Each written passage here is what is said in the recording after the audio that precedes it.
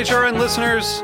As we celebrate our 15th year, we are deepening our commitment to giving voice to the next generation of food systems storytellers, and we need your help. Our internship and fellowship programs help activate new possibilities for underrepresented and underestimated young people through experiential journalism, audio engineering, and production training.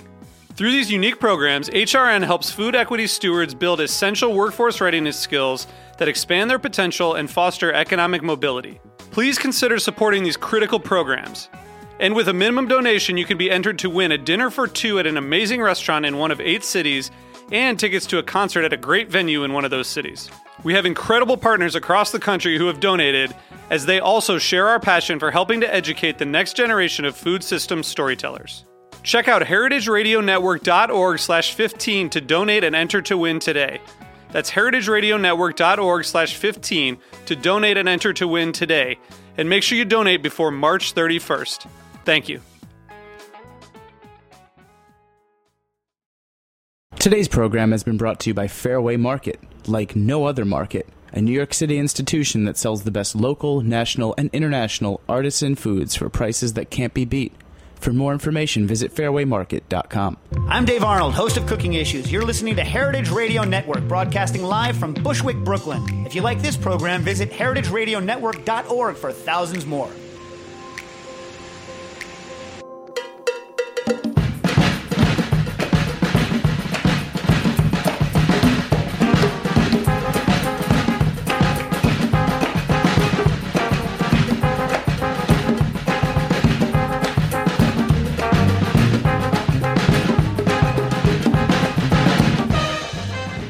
Hi, welcome to All in the Industry on Heritage Radio Network. I'm your host, Sherry Bayer. We're coming to you live from Roberta's Restaurant in Bushwick, Brooklyn. It is Wednesday, August 6th, and this is the 30th episode of this series, which is dedicated to behind-the-scenes talents in the hospitality industry. Today I'm going to be chatting with the marketing director and partner of an outstanding restaurant group, who is also the restaurant committee chairman of NYC & Co. But before I introduce him, I will start with my PR tip, and then later we will have my speed round questions, industry news discussion, solo dining experience, and the final question. As the founder of Bayer Public Relations, I'm going to tip off the show with my PR tip of the week. Today's tip is to be supportive of your community. And for a large part, I'm speaking to restaurateurs.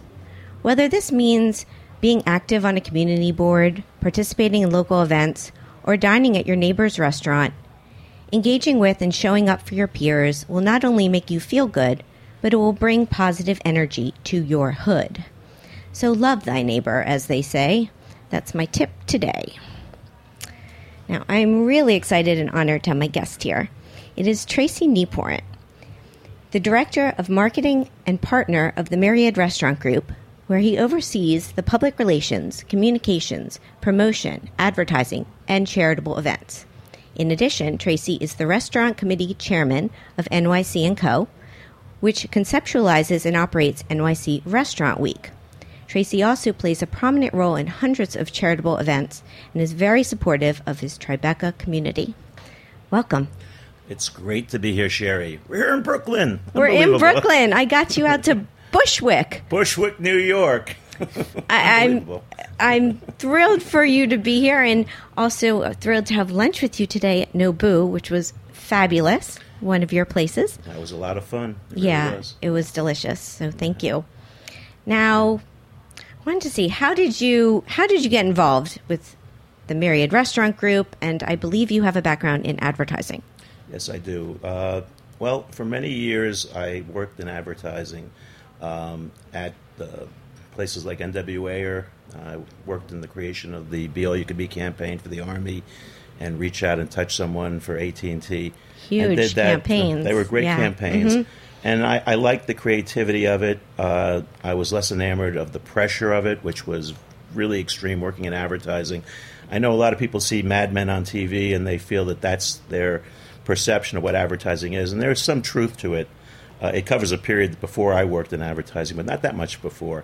But my brother Drew, who obviously is a very well-regarded and esteemed restaurateur, had opened Montrachet in 1985, and he had aspirations to do a lot more in the future. And he went on to do that, something like 35 restaurants in 30 years. Wow. There was going to be a need to attend to promotion and advertising and those kind of things.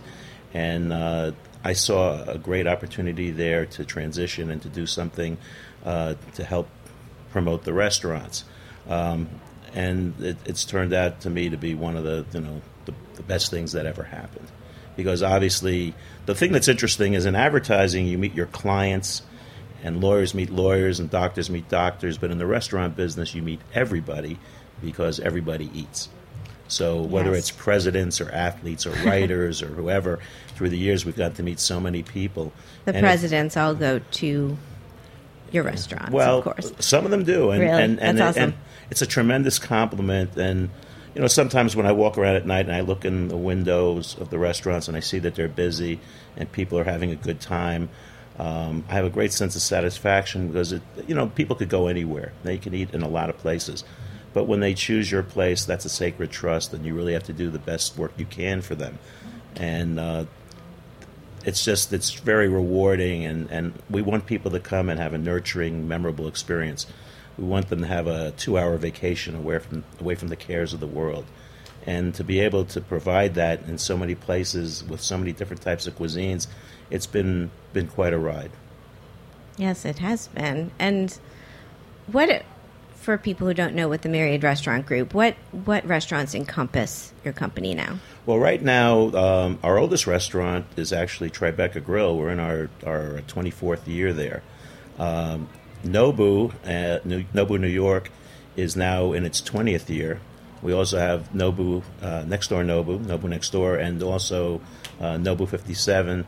We have the newly opened Batard, which is on West Broadway in the esteemed space that once housed Montrachet for 22 years and Cortone for 6 years.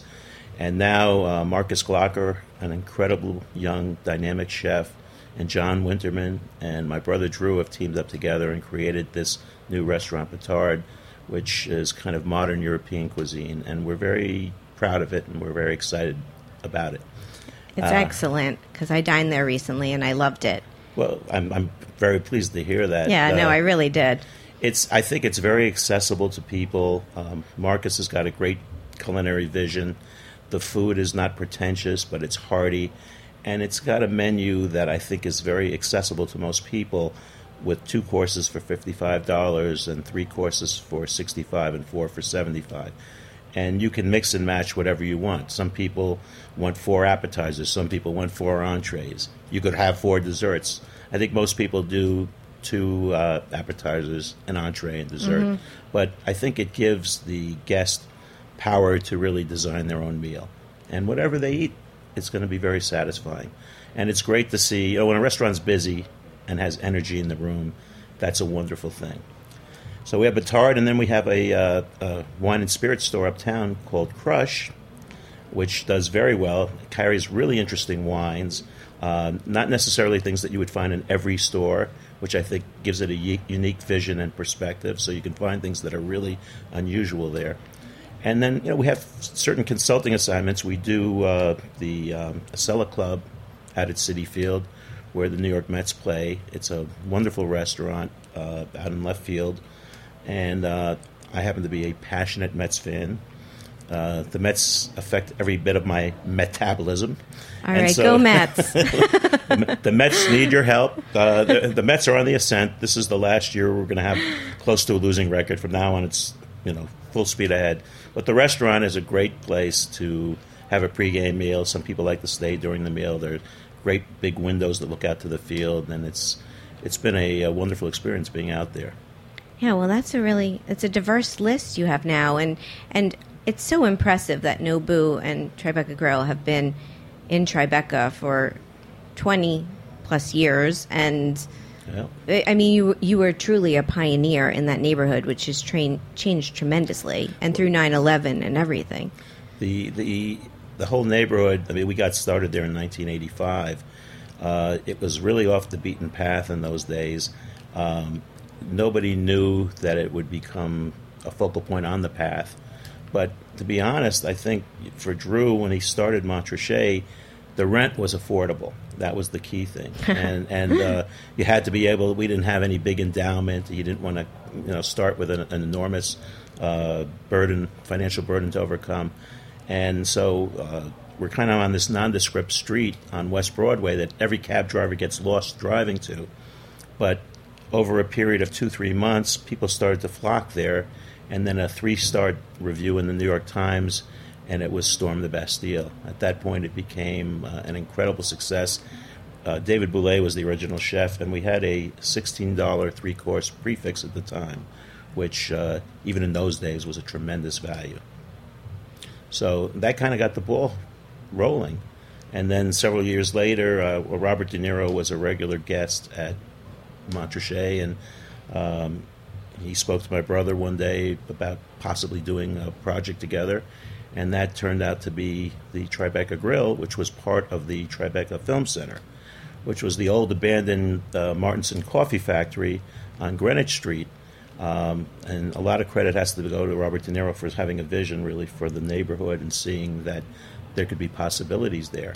And the Tribeca Grill had all of these well-known people as investors. There was Bill Murray and Sean Penn, Chris Walken and Ed Harris and a whole litany of people. It was like a movie set. Yeah, the Weinstein brothers. It was incredible. But I think the big story there for Tribeca Grill is that once you get past the celebrity aspect, you have to function as a good, quality, successful restaurant that has a culinary point of view and also a service point of view. And we also developed a wine list there that is top-notch. It wins the Grand Award every year from the Wine Spectator, which is something that you have to earn. It's not something that's just handed to you. And I think one journalist in writing about the restaurant described it as a neighborhood restaurant for the whole world. And that's a description we like. Because the one trademark, I think, that has been key to our restaurants and really the vision that Drew had was that he wanted everything to be accessible. He wanted there to be very little pretension. He wanted good food service.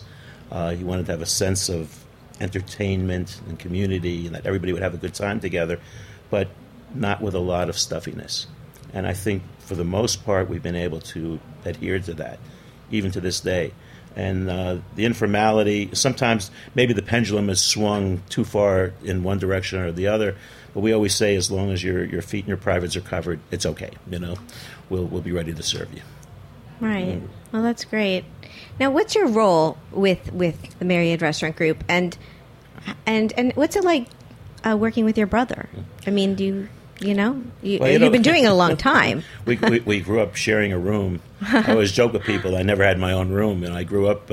We shared a room at Peter Cooper Village, and then you go to college and you have a roommate, and you get married and you have a roommate, and so I've never had my own room. But I think that he's the boss. And I try to do what I can to help supplement the work that he does. In my job, we're obviously trying to get the word out about the restaurants. How you do that has changed a lot through the years. When we got started, there was really no social media. The internet really didn't exist at that time. And so if you got a 3-star review in the New York Times and a few other ones like that, that really anointed you. Now it has to be a combination of so many other things that are important. No one thing in and of itself can propel you. It's the overall patchwork quilt of everything. So my job is to really do my best to get the word out. And also, we do a tremendous amount of charity work. So we work with a lot of charities. We do events. We donate gift certificates. We do a lot, considering our size, which people think we're enormous. We're big, but we're not that big. We do a lot more, I think, than what would be expected from a business of our size. And, no 2 days are identical. They're like snowflakes. Every day has its own set of challenges, and we get to talk to a lot of people.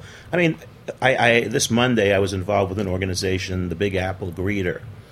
They are responsible for when people come to New York, say for the first time, and they don't know anything about the city, they try to get somebody within the city who really knows a neighborhood or some aspect of the city to really introduce the people and create a good impression for them. And there was a couple from Germany that had never been here, and apparently, but their perceptions of New York were very negative. And so we had lunch together, and then I walked them around the Tribeca neighborhood, and I showed off different sites, like where the Ghostbusters headquarters was, which is now a firehouse. And I want this tour. No, we can do Actually, that. I think Jacques Capsuto, who I worked with at Capsuto Frere, he gave me a little tour once, but I don't think he pointed out Ghostbusters. Well, there's that, and where John Kennedy Jr. lived and all that, and we had a really nice time. Mm-hmm. And I got back a wonderful note from the people at Big Apple Greeter about what a wonderful time they had and how we had changed the perception of New York in such a positive fashion. So, I find that very satisfying. I think that when you look at what you do every day, you're trying to extend hospitality to people, and you do it in different ways. And I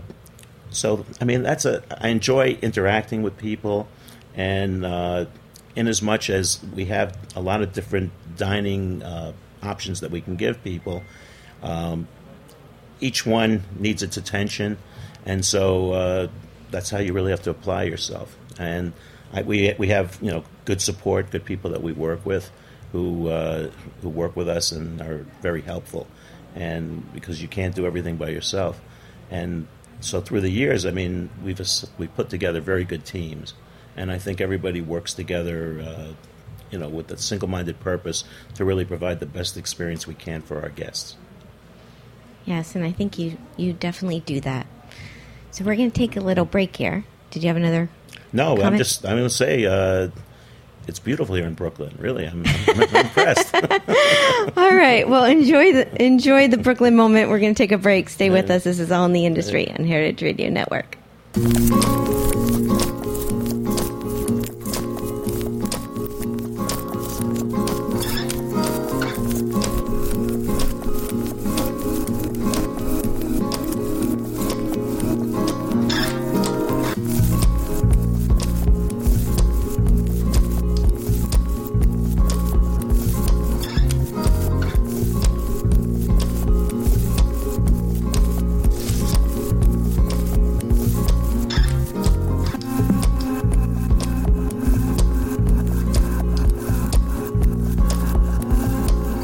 Hi, I'm Steve Jenkins from Fairway Markets. I've devoted my idiot career to the old ways, the old recipes, the old tools, the old geography of where serious foods come from for centuries. And I've strived to make these wonderful things available to New Yorkers for 37 years, so it's a fait accompli for us to support Heritage Radio Network. And I hope you will too, and I hope you'll keep tuning in. For more information, please visit fairwaymarket.com.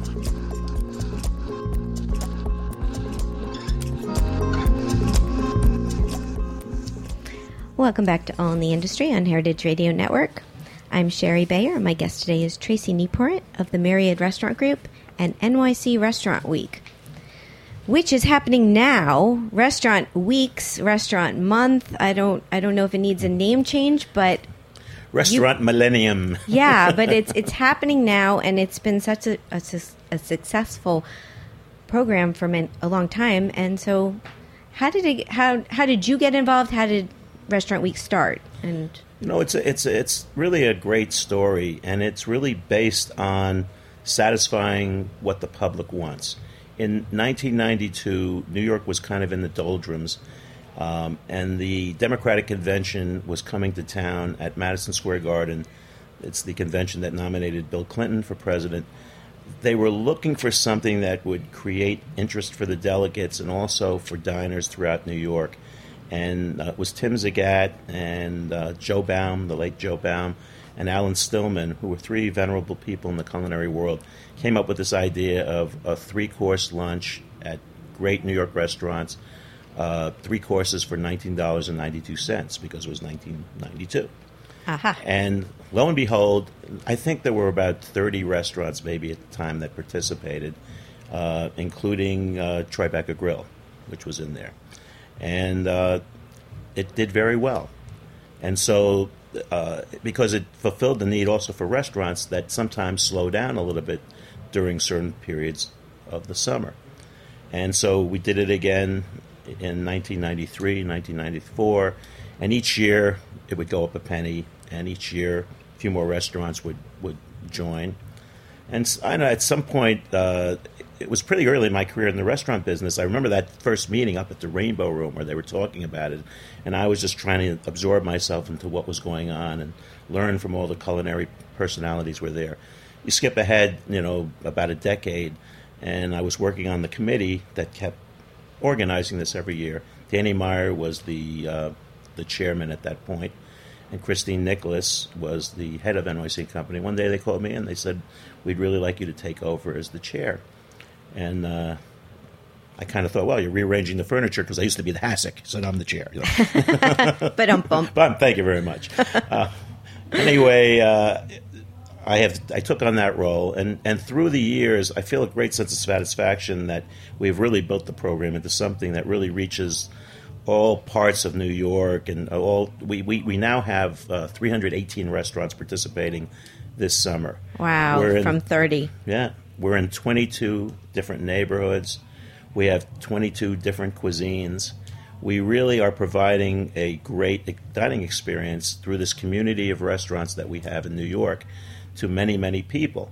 And at $25 for a three-course lunch and $38 for a three-course dinner, it's actually a better value today when you factor in all the cost of living estimates, etc., than it was back in 1992.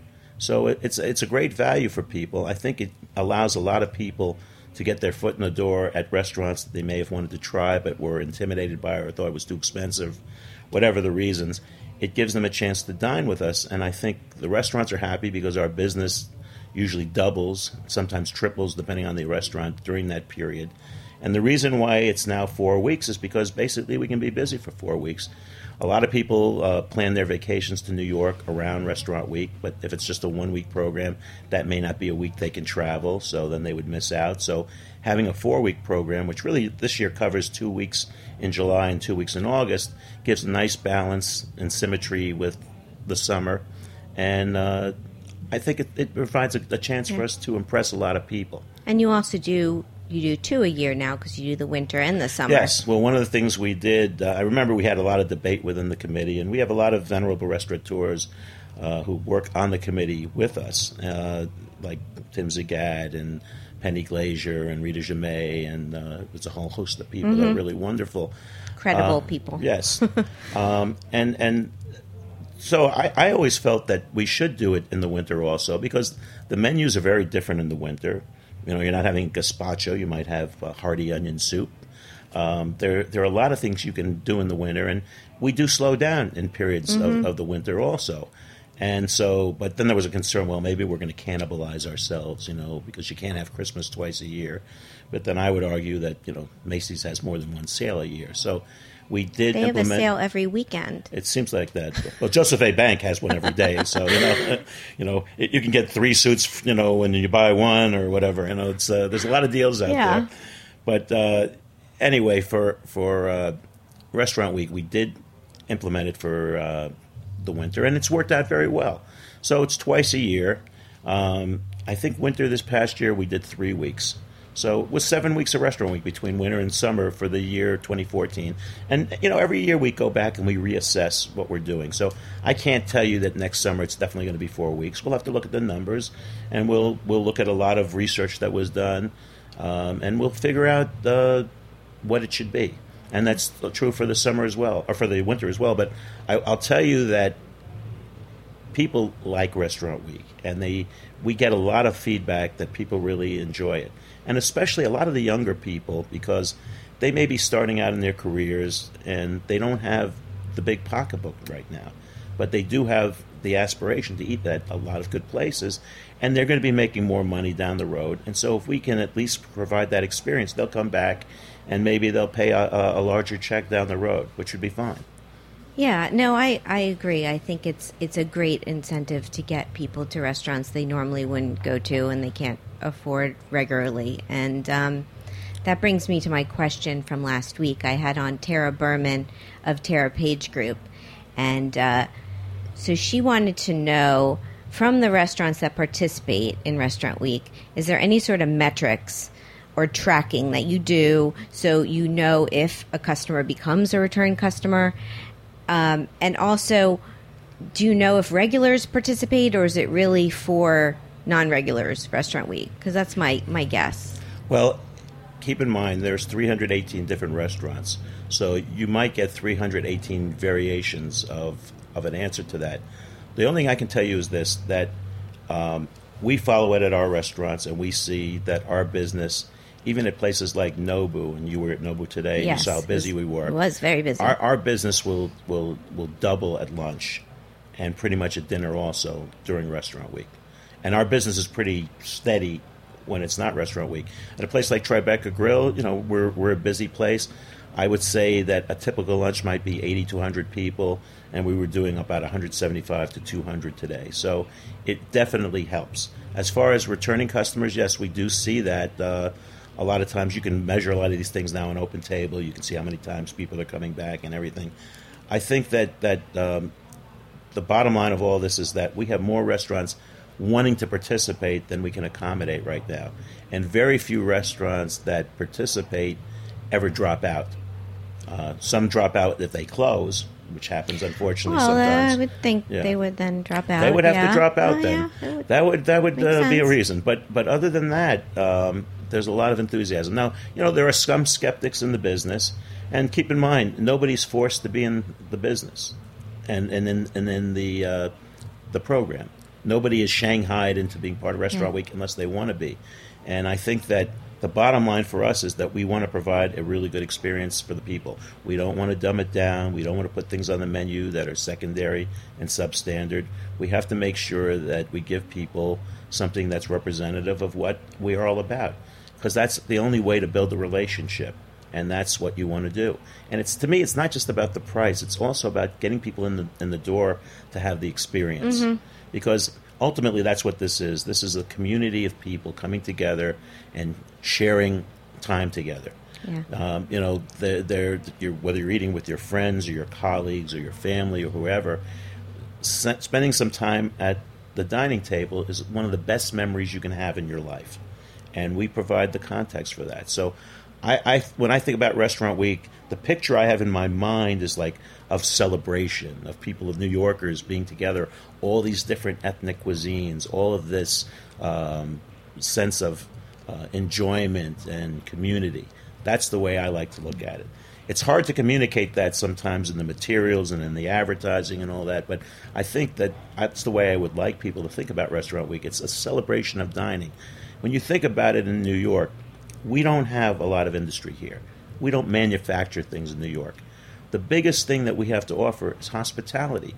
Whether it's in the restaurants or in the hotels or in theaters, we provide entertainment and hospitality. That's our stock and trade.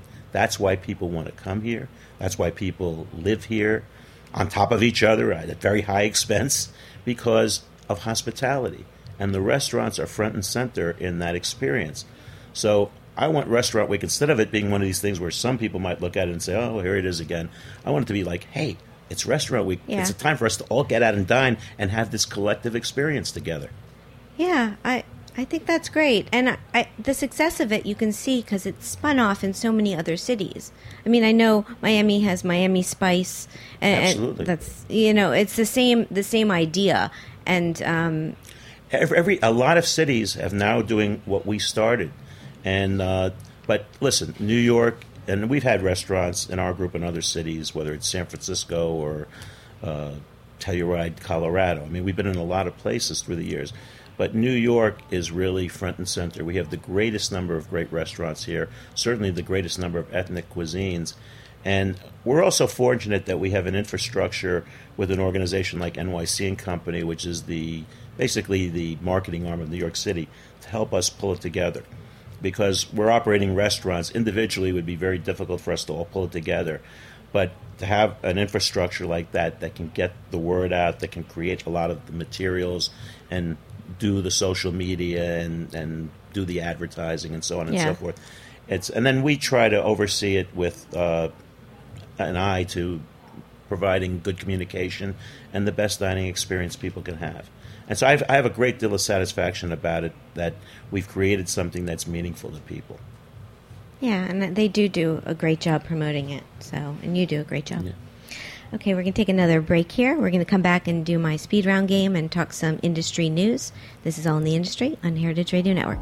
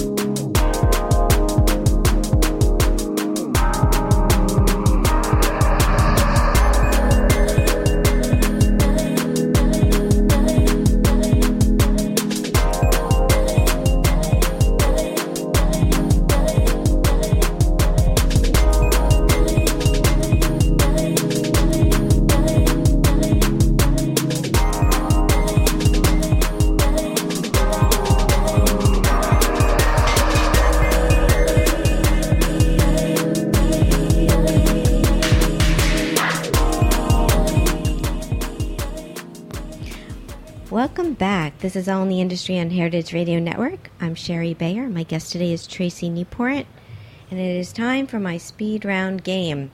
Are you ready, Tracy? I'm ready. I'm ready. Born ready. Born ready, right? Start your engines. Okay, I'm going to name two things, and you just pick your preference. Okay. So here we go. Eat in or eat out? Eat out. Wine, beer, or cocktail?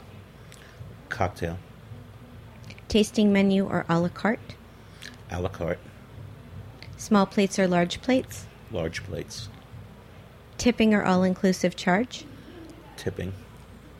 Communal table or chef's counter? Oh, gee, I don't know. Oh, you were going so quick. I couldn't believe how quick you were going. Communal table. No, you're doing fabulous. Okay. How about Yankees or Mets? That's a given. Definitely Mets. Come on. Yeah, I know. Sorry. No, I root for both. You know, if there's time, I'll do a medley of New York Mets, Meet the Mets song, okay? Okay. Thank Try you. and save time. Thank you. Okay, a few more. Be all that you can be or reach out and touch someone. Oh, be all you can be, but they're both great. They are both great. Yeah. Impressive. Cheese plate or dessert? Dessert. Manhattan or Brooklyn? Sorry, Brooklyn, but I got to say Manhattan. We got you out to Brooklyn. I'll take Manhattan, the Bronx, and Staten Island, too. And don't forget New Jersey. Yes, I should have put Jersey in there. Awesome, that's the game. It's great. And I got to give a shout-out to Tribeca also. Yes. Tribeca, New York, okay? Lower Manhattan. You got to love it. Yeah, I love Tribeca. Eat downtown. Awesome. Okay, so let's talk some industry news. Now, you touched on this a little before. This article, Crane's New York Business had an article by Lisa Fickenshire called Dining with the Stars. And it was basically about looking at whether having a celebrity investor in your restaurant, if it makes a difference. And your brother, Drew, is quoted in this article saying, as you were saying before, that it really doesn't make a difference. You still have to play by the rules, and it's still the same amount of work. And it was a good article because there's a few new places. It was talking about this custom fuel pizza that's backed by New York Knicks John Starks and Anthony Mason and Chris Como, CNN news anchor. And but basically, I thought it was interesting because it's saying I think the celebrity brings the buzz, certainly, especially at the beginning. But for longevity, you still got to do your job. That's exactly right. I think it creates interest. And it's important at the very beginning to create interest and break through the clutter because there's so many things going on at one time that's hard sometimes to get people's attention. But ultimately, you have a very small window to create that interest.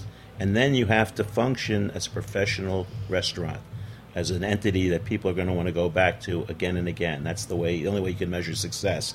Otherwise, it's a very short-term benefit. So I think it's good to have certainly the association that Tribeca Grill has had all these years with Robert De Niro and all of these stars has been terrific. I think ultimately you have to be very professional in the way you run the restaurant, and you have to have other assets that attract people. You think about it, how many celebrity restaurants have really made it? Very few. There's a lot of people who have attached their names to it, but whether it's Britney Spears that was in the article. Planet Hollywood, all these things that came and went, it just doesn't have lasting power. So ultimately, it's the experience that you give people that's the most meaningful thing. Yeah, very true. Okay, another article I had was in BBC News Business called Tables for One, The Rise of Solo Dining by Barbara Balfour, which I was thrilled to see because I do my solo dining bit on this show.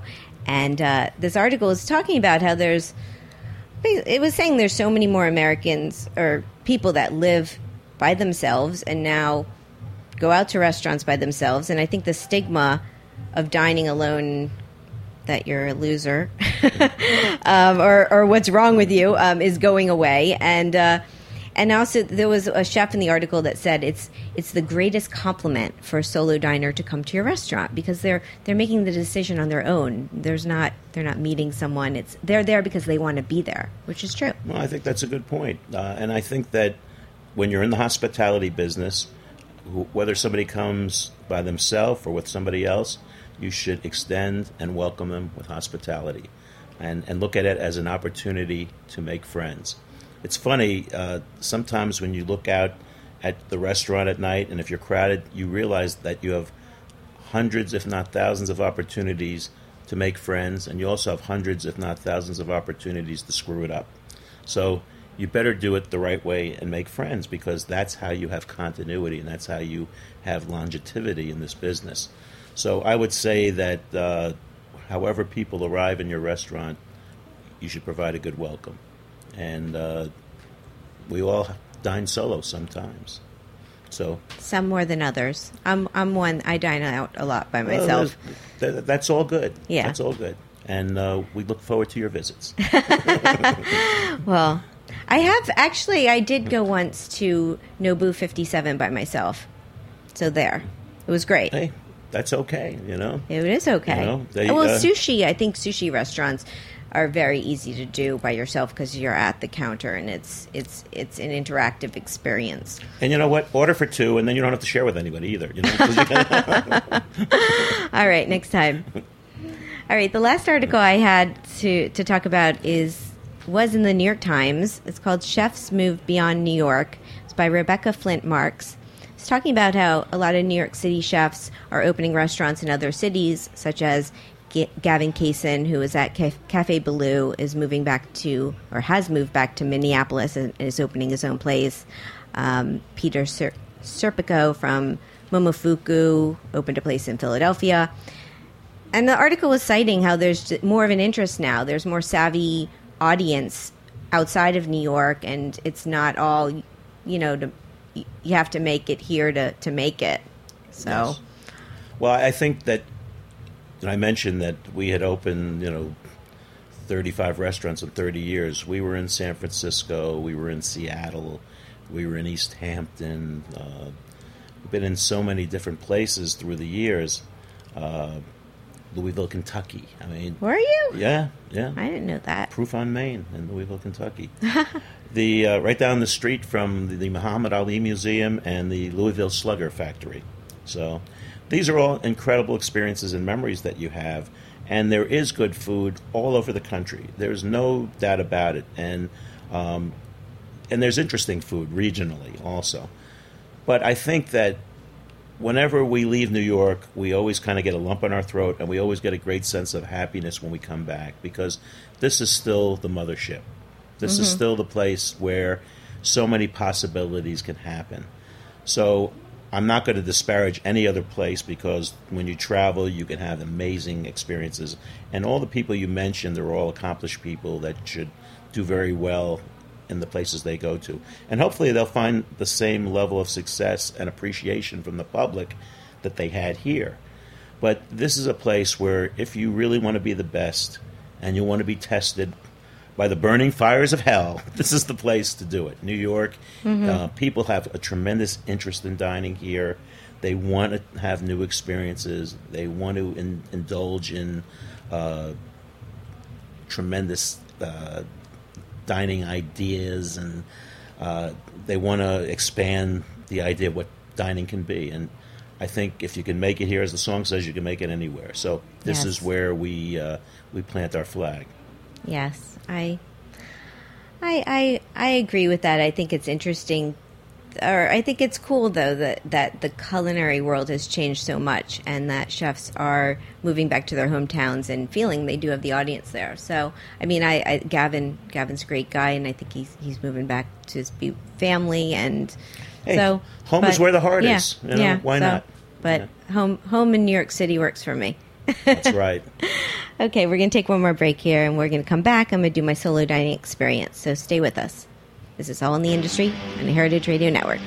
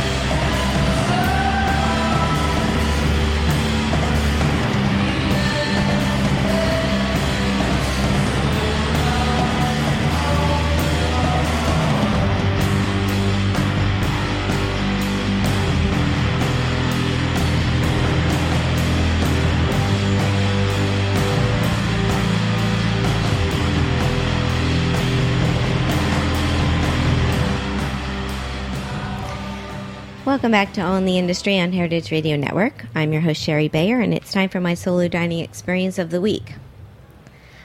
Okay, well, last night I went solo to a special late-night dinner at Momofuku Sambar in the East Village that was featuring Paul Kahn's The Publican from Chicago. This was part of Momofuku's late-night series. They previously had Zahav from Philadelphia. Did not make it to that one. But this one, these dinners sell out really quickly, and I was able to get a seat at the 11 p.m. time slot. There was also a 1 a.m. time slot, so I was on the early late seating, but it was still pretty late to be having dinner. But it was awesome. I've wanted to go to the Publican in Chicago for a while. It's on my list of places, and so the fact that they came here, the chefs take over the kitchen and do their own menu. And it was a really cool experience. They set up a communal table going the length of the restaurant at Momofuku Sambar, and it had about 40 people. And I was they sat me with all these other single industry folks, including Kate Crater, Jordan Salcito, Brad Thomas Parsons, and Julia Kramer. So it was really nice to be with industry people and enjoy this family-style meal. And it started with charcuterie, which was probably my favorite thing of the night.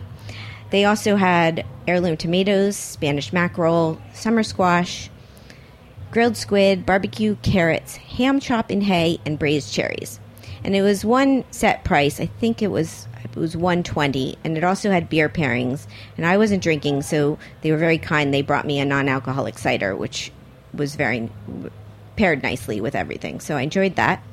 And the chef there is Cosmo Goss, and he sourced things from our green market, and he also brought some things from Chicago. So it was really cool. So if I don't know, if I seem a little tired today, that might be why. But I'm glad I went, and if they do another one, I would certainly go again.